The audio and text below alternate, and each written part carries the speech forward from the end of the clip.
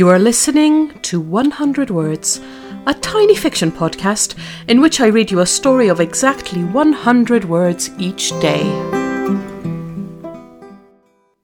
Episode 250. Socks.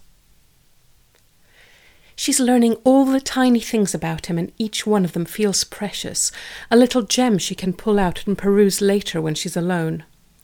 Like the fact that he always pads around the house in socks, never slippers, never bare feet, and the fact that in an unexpected departure from his generally serious and dark attire, those socks are a riot of colours and patterns, and often mismatched.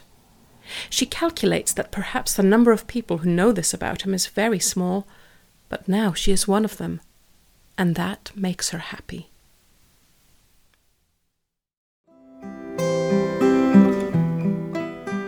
Thank you for listening to 100 Words.